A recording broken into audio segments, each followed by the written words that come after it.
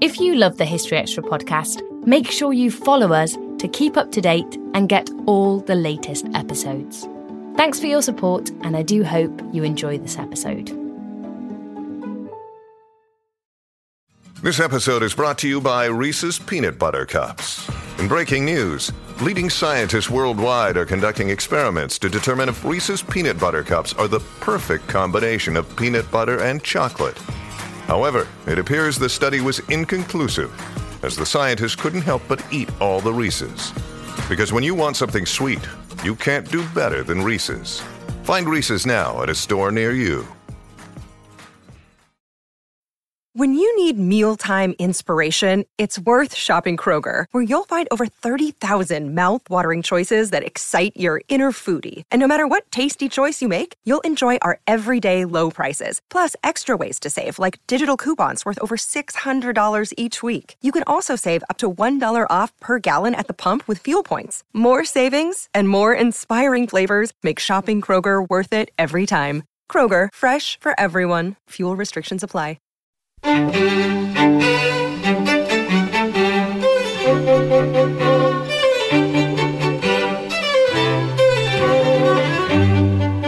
Hello and welcome to the History Extra podcast from BBC History Magazine, Britain's best-selling history magazine.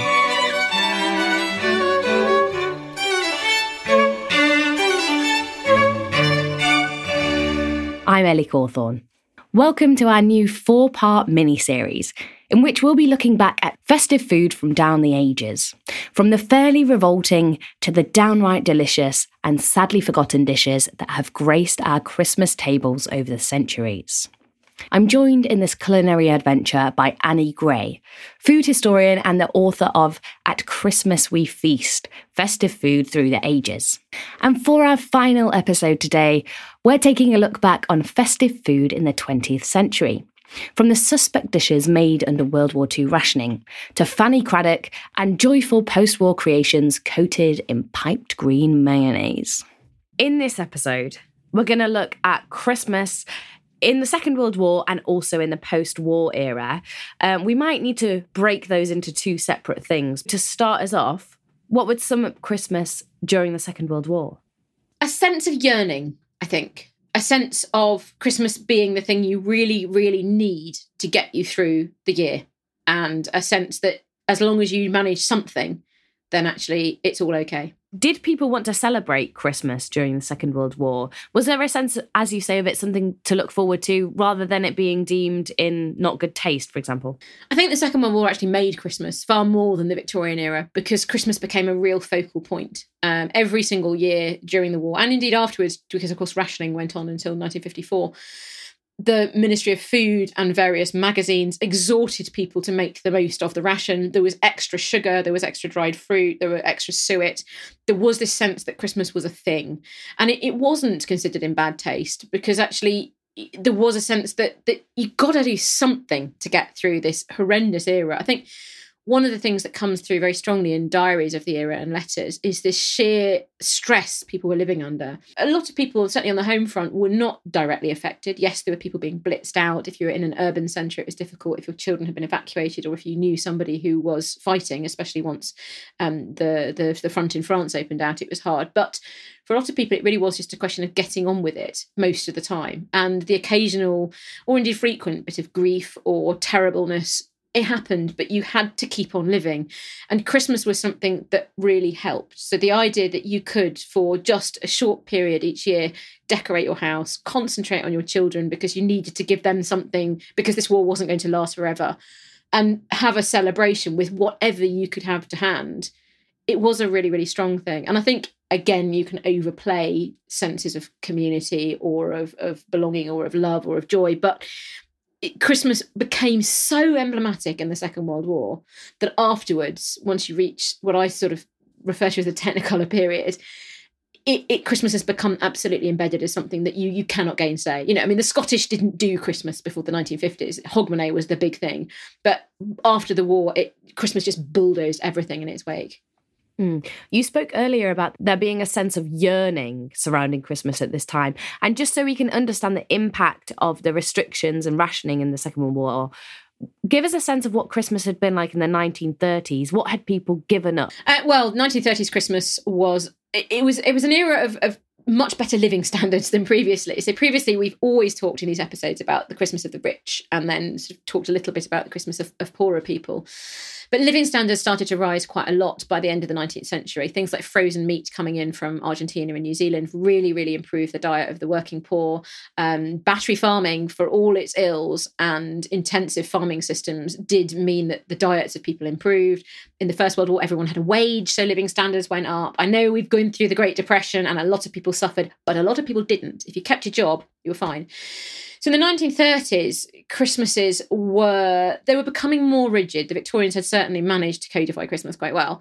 And menus at the time universally involve roast turkey, or still sometimes roast goose, and still sometimes actually duck and things like that, so poultry. Potatoes, a Christmas pudding, a Christmas cake, sweets, loads and loads of chocolate at Christmas. Confectionery went mad. So the idea of, a tin of Quality Street, what else says Christmas? Other brands also did apply, but I'm afraid to say Quality Street was the big one. Ice cream would be in, and it would be a lot of food, and it was much more of a nuclear family gathering by now. You might well go to grandma's, or you might have grandma over, or whatever it was, but you're talking sort of maybe 8 to 10 people in most cases, rather than 15 to 20 people. And servant keeping was still very much a thing for the wealthy, a huge thing. I mean, servants were, most of the female population, working female population, still were in domestic service. But there was a sense that you would go home to your family. A lot of servants lived out so that they could spend Christmas at home. It was a period where people got together from wherever they were. They got on the train, they shared vast quantities of chocolates and biscuits, and they had a really lovely meal, replete with loads of dairy, loads of meat, loads of sugar, and all of that just got swept away. I mean, Christmas of 1939 wasn't too bad, but rationing hit January 1940, and pretty much everything I've listed went on the ration. Yeah, so dairy, meat, sugar, were those the main victims of rationing when it came to Christmas dinner? Yes. So meat was rationed by price. So you could choose whether you had quite a lot of stewing steak or not very much really nice steak. So sugar was rationed. It was very heavily restricted because obviously it was imported. Sugar beet was a thing. We could produce sugar in Britain by that point, but still a lot of it was imported. You then had also eggs. So anything, eggs, great. What do you need for a pudding? You need eggs. What do you need for a cake? You need eggs. What do you need to bind your stuffing? You need eggs. And eggs were really, really scarce. Then also dried fruit wasn't on the ration to start off with, but was very, in very short supply. And then it did go on the ration, and sometimes things were on points as well. Suet, that counted as meat. So that was really hard to get hold of. Oranges for your orange zest and your flavours. No chance. Any exotic fruit, no chance. If it was imported, basically, you'd be lucky. Pretty much everything that you can think of that you might want to put in your Christmas hamper. I mean, potatoes? You get loads of potatoes. Potatoes are fine, especially if you've got a garden. I have to say, if there's one ingredient that sums up the wartime Christmas, it is potato. Narrowly in front of carrots. So in this straitened circumstance, this has been the first time that I've asked this in one of these episodes, but what was the government messaging around Christmas food? Was it make the best of what you can, or did they have specific recipes that they suggested for people to make the most of the ration? The government was very heavily involved with food in the Second World War. The Minister of Food, Lord Walton, was incredible. I think, he is one of the big heroes, really, of the Second World War. And one of the big heroes, I would say, of food in general, certainly in the 20th century. He was well aware that morale would suffer if people couldn't get hold of their Christmas dinner. And he was also aware that morale would suffer if things looked unequal. So where previously Christmases were very, very unequal, now they still were, realistically speaking, because if you were wealthy, you could get hold of unrationed ingredients that were expensive. You might well have your own estate to have game, that kind of thing. But the ration was the same for everybody. So absolutely everybody was guaranteed a certain level of tea, of sugar, of eggs. And if you supplemented it by keeping your own hens or whatever, that was fine. but it looked very, very fair. But in order for that to work, especially when standards of cookery were relatively low and knowledge of cookery was relatively low, and a lot of people were having to cook for themselves for the first time, the Ministry of Food put out lots and lots of leaflets, and also there were programmes on the radio, such as The Kitchen Front with Ambrose Heath, where tips and tricks were given. And the pamphlets are brilliant. I mean, a lot of the food from the war is horrific. People sometimes think or say to me, a rationing diet, I'll lose so much weight, won't I? Be really good. You're like, yeah, but you'll be so bored. And actually the food will be terrible. And I think as well, a lot of the suggestions made by cookery writers, including those that were government sponsored, were totally unrealistic. You have things like mock goose and mock turkey, which, as you can imagine is potato.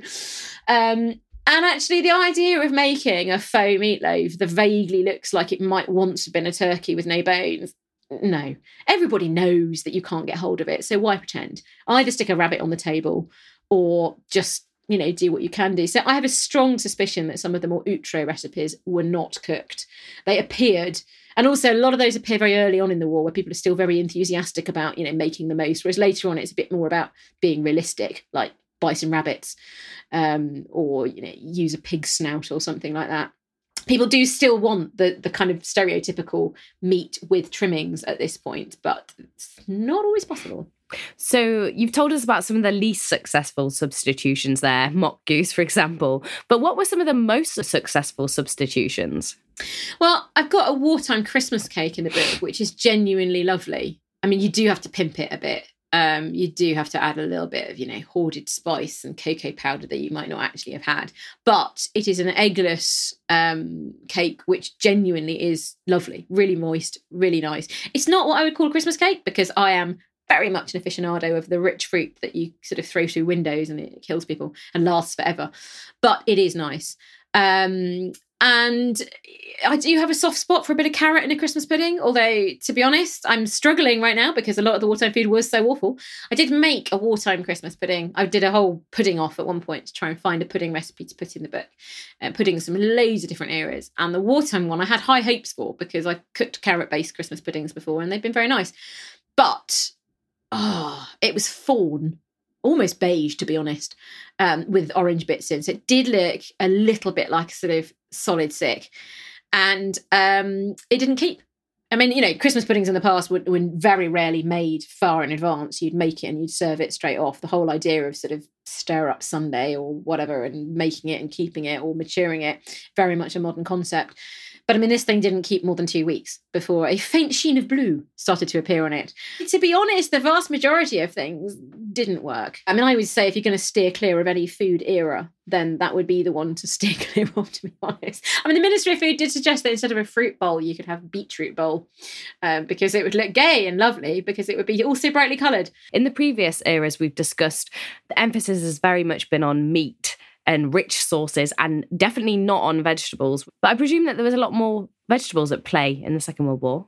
There were, but they still cooked them in a really bad fashion. I mean, it's got to be said that if you're vegetarian and looking for past recipes, it is a struggle to find decent ones unless you start to convert things. I'd love to fly the flag for suddenly vegetable cookery becoming brilliant in the Second World War, but it didn't.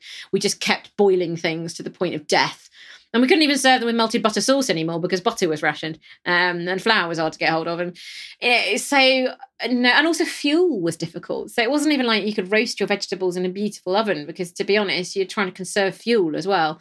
So haybox cookery actually was one of the few things that it made a comeback. Haybox cookery wasn't invented in World War II, but it's the concept from the Victorian period where you have a wooden box which you fill with straw or indeed other insulation material in a modern context, and you sort of put a blanket on top of it, make a hollow, and then you have a stew usually which you bring to the boil on a hob, and then you put that stew into your hay box, put the lid on and pad it down with much more straw and leave it for 6 or 7 hours. Like a slow cooker. Very much like a slow cooker, but without any actual power. And what happens is as long as you've got it hot and as long as you're using a thick enamelware saucepan, it will cook over that 6 to 7 hour period. And then you just need to reheat it to serve it. So it's a really good low fuel way of cooking. And I've done sort of pig cheeks with quince and things like that in that way. And it does work really, really well, though you do need obviously space to put it in. And in a modern context, obviously a slow cooker or a low oven is a more sure way of doing things. And then you you don't have the space problems. But vegetables still were a problem. People did eat a lot of vegetables. By the end of the war, the nation was healthier than it had ever been before because the rich had their sugar and meat and dairy intake restricted, and the poor were guaranteed a certain level of meat and other bits and pieces. So, and also everybody ate loads and loads and loads of fruit and vegetables, which is brilliant. But it rebounded massively in the 1950s when our sugar consumption went through the roof and we ate more per capita than we've ever eaten before or since. And people didn't like vegetables very much, and they just wanted a steak because that was what they couldn't get hold of during the war. So, I really loved to be able to tell you that vegetable cookery was amazing. Really, really wasn't. Still to come on the History Extra podcast. So I find it quite a difficult era from a food point of view because the kind of thrill-seeking part of me is like, this is so cool. But the rest of me thinks this is so much work and it's really not fair. And how much of this is actually about finding reasons for women to stay at home and turn out more and more exotic meals in lieu of doing anything more meaningful.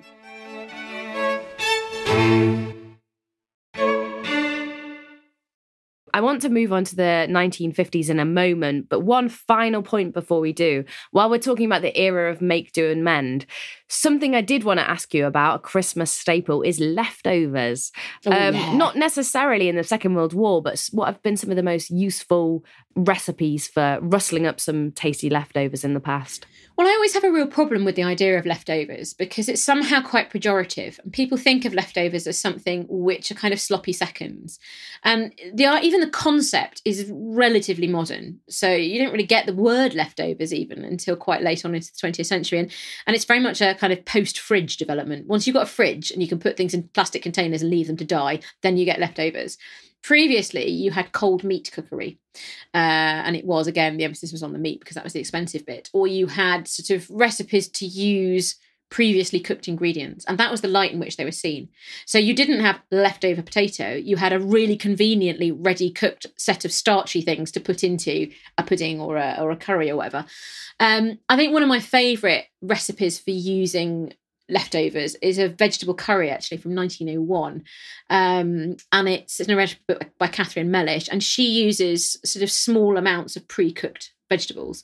So anything, beans, cauliflower. And I mean, normally, let's face it, if I cook vegetables, then I'll just be like, let's just eat them all. You don't leave kind of half a cup of boiled cauliflower or whatever. But in a modern context, I frequently have small amounts of things in the fridge, often because I'm a gardener and I don't produce very much. So I'm afraid to say that I get a handful of peas or 3 radishes that survived the slugs, or, 2 broad beans or whatever it is, 1 tiny cabbage that didn't ever form a head. So this is a really, really useful recipe for using up bits of vegetables. And actually it does come into its own at Christmas, where people are so full that they might leave just a minuscule amount of whatever it is, sprouts. And it's really easy as well, because you just sort of chuck everything into a pan with loads of desiccated coconut. You use cucumber and apple as a base, which is the only kind of must do. And the cucumber and apple are fried off, and then you use just plain curry powder, and you can chuck in cream, but you can also make it vegan by not adding any cream, and also by using oil instead of butter as the frying medium. And it's a really, really good, very simple recipe. And the apple and the cucumber give it a fruitiness. And then because you can use any vegetables you want to, it's very much not something that you would eat, I suspect, anywhere in India or Pakistan or Bangladesh. It's very much an Anglo-Indian curry, but it is excellent and it is very versatile. So let's turn now to the post-war era. I'm thinking here about the era after rationing, which, of course, as you say, continued into the 1950s. What's some sort of Christmas in the post-rationing age? I think just food colouring. Actually, I was going to say joy, but it's more just food colouring. I think there's a sense of just relief. We've all heard the phrase Britain's never had it so good. And for a lot of people, that was true. It's an era where everything comes flooding back again. And after 14 years of not being able to get hold of ingredients, people are like, oh my God, yes, let's just do what we can. So, blue food colouring, which really wasn't a thing in most eras. So much blue, pink, bright pink. Fanny Craddock. I mean, is there more of an iconic person for that era than Fanny Craddock, who is a total hero, cooking in a white clean evening gown in the Albert Hall, and sort of suggesting that people use shears to cut up their turkey, and that if they're going to stab something, they think of their neighbour's head. I mean, she's absolutely brilliant. And most of the food that she cooks looks appalling, but there's a joy to her and a kind of flamboyance. And I think flamboyance really does sum up the cooking of the 1950s, actually, late 1950s and 60s. There are, I've got pamphlets called things like, let's have a party. And the food is ridiculous. And your teeth melt when you eat it. And everything comes out of a tin. But there's just this sheer level of, do you know what? We haven't had this for so long. Break out the whipped cream. Bake out the buttercream, break out the cake, break out the Swiss roll, break out the boiled ham, break out the marmalade, break out the sprouts. Let's just go for it. So it is kind of cool. So what are some of the post-war abominations? The real out there weird stuff. Well, I quite like the out there weird stuff. I mean, this is a big era for canapé parties and the old hostess trolley. And I've got to say, I've got a sneaking love for a serving hatch. But this is the era of, the classic, let's take a pineapple, cut the lid off it, hollow it out, fill it with mayonnaise and stick cocktail sausages in it. Which I do admit actually is pretty grim. And piped green mayonnaise on everything at the Christmas tables. If you're going to serve hard-boiled eggs, you're going to obviously take the lid off and then take them out, mix the yolk with a bit of mustard and turmeric and put it back in again, and then pipe green mayonnaise around the top and roll an anchovy on it. You've got to colour everything, absolutely everything. There's a cake that I made once from the 1950s where you take a sponge cake, you hollow out most of it, you dump an entire can of fruited syrup into it, and then you smear the outside with jam, roll it in desiccated coconut, and then pipe whipped cream on top. And it's great for a sort of, low-key Christmas dessert, but it's not very nice. So there are some pretty awful things that come out of it. From what you're saying about food colouring, whipped cream, crazy displays, is the emphasis then on joyous display and the visuals more than a delicious taste? Yes, I have to say I do believe that this is one of those eras, a little bit like the Edwardian period, where style is somewhat over substance. You see it with fashion too. Women's fashion goes really over the top and brilliant for a while, but also very, very difficult to wear because those big skirts are extraordinarily itchy, and actually girdles are quite uncomfortable as well. There's a sort of sense of reaching back, and there's a lot of stuff in aspic as well, which is a very Edwardian thing. But there is a real visual sense, and I think, because this is also an era where mass manufacturing has been a huge part of life in Britain since really the late 19th century. But this is an era where a lot of small businesses are being swallowed up by big businesses and where the supermarkets are starting. You'd never dream of making your own custard at this point. Of course you're going to use birds. And when it comes to gravy, it's going to be Bisto or Bovril put into the gravy. All the brand names that we associate today with certain foods and certain things, they're inescapable at this point. It's not even just that they're there, they are all kind of just part and parcel of it. And I think it's also, to me, it's a very difficult era as a woman, because a lot of this stuff is very time consuming. And while some women do not work, many women do work. Many women after the war were desperate to get back to the kitchen, others were not. And these are dishes which we look at them and we laugh. And we think, gosh, who would fill a cream horn with green-coloured whipped cream and then flavour it with maraschino and stick silver balls in it? And you think, well, it's kind of cool. But we forget that this is an era where people do not have servants in the way they used to. So this is one woman usually slaving over a hot stove, literally, to get a massive meal on the table with all these canapes also prepared. And Fanny Craddock says things like, this is a shortcut. You can do this and it will save you loads of time. But she's still suggesting you do it in the first place. So I find it quite a difficult era from a food point of view, because the kind of thrill-seeking part of me is like, yeah, this is so cool. But the rest of me thinks this is so much work and it's really not fair. And how much of this is actually about finding reasons for women to stay at home and turn out more and more exotic meals in lieu of doing anything more meaningful. Yeah. So do you have, though, a wartime or a post-war recipe that you would recommend to us? I love the wartime Christmas cake. Actually, genuinely love it. But you do have to change it a lot to get there. So I think for this one, I'm going to plump for a banana plum pudding. Because I love bananas. I think they're really, really good. And we can't do Christmas without having a proper plum pudding. feel quite strongly about that. And it's a recipe I found in a book by Elizabeth Craig. It's called Banana Dishes. And Banana Dishes is an extraordinary book, and there's a lot to love about it, especially the level of gammon and pineapple, and where the pineapple has become banana. And it's very clear that's all she's done. And there's a lot of very good sort of banana sweets in there, and banana charlottes and banana things. But she has a plum pudding where she adds banana to it. And actually, it's the shiniest plum pudding I've ever come across. It was amazing, this dish. All the others that I tested were kind of dull and pudding-like. And it's fine, because obviously you pour lighted brandy over them and nobody cares. But this was a beautiful-looking dish. And also the banana kept it very moist and lightened it. So for non-plum pudding lovers, I would say it's quite a good bet to go down. And, it's all the usual things, suet and fruit and spice and blah, blah, blah, and then bananas. And it's kind of surprising and kind of cool. Yeah. So is there anything that you would take from either a wartime or a post-war Christmas that you would want in 2021? I think I would take from the wartime era, and with a nod to the fact that the modern Christmas, there is a lot of plastic crap around, not to put too fine a point in it. I would take that idea of Christmas is whatever you want it to be. And it can be something that doesn't involve vast quantities of plastic tinsel and things bought for the sake of it. Because if you couldn't get hold of this stuff, you could still celebrate Christmas at that point. You could do an awful lot of things with paper chains made out of newspapers. And I'm not unrealistic enough to suggest that we all start kind of make, doing and mend and spending vast quantities of time on crafts to decorate our house. But I do think it's important to remember that you can have a good Christmas if you want it to be a good Christmas. And that you can spend as much as you want to on things, but it still won't be a good Christmas. But you could also spend nothing on things, and it could be an amazing Christmas. A nice note to end on. Thank you for guiding us through this fabulous journey through many centuries of Christmas feasts. My final question is what you will be eating this year. Well, I acquired an outdoor pizza oven, and last year's Christmas dinner, I have to admit, was pizza. And it was so successful that I'm going to do it again. We did a spam and pineapple pizza last year, because I don't care what people say, it's the king of pizzas. And I also did basically a stuffing pizza as my other one. So I did pork, sausage and meat with apricots and chestnuts.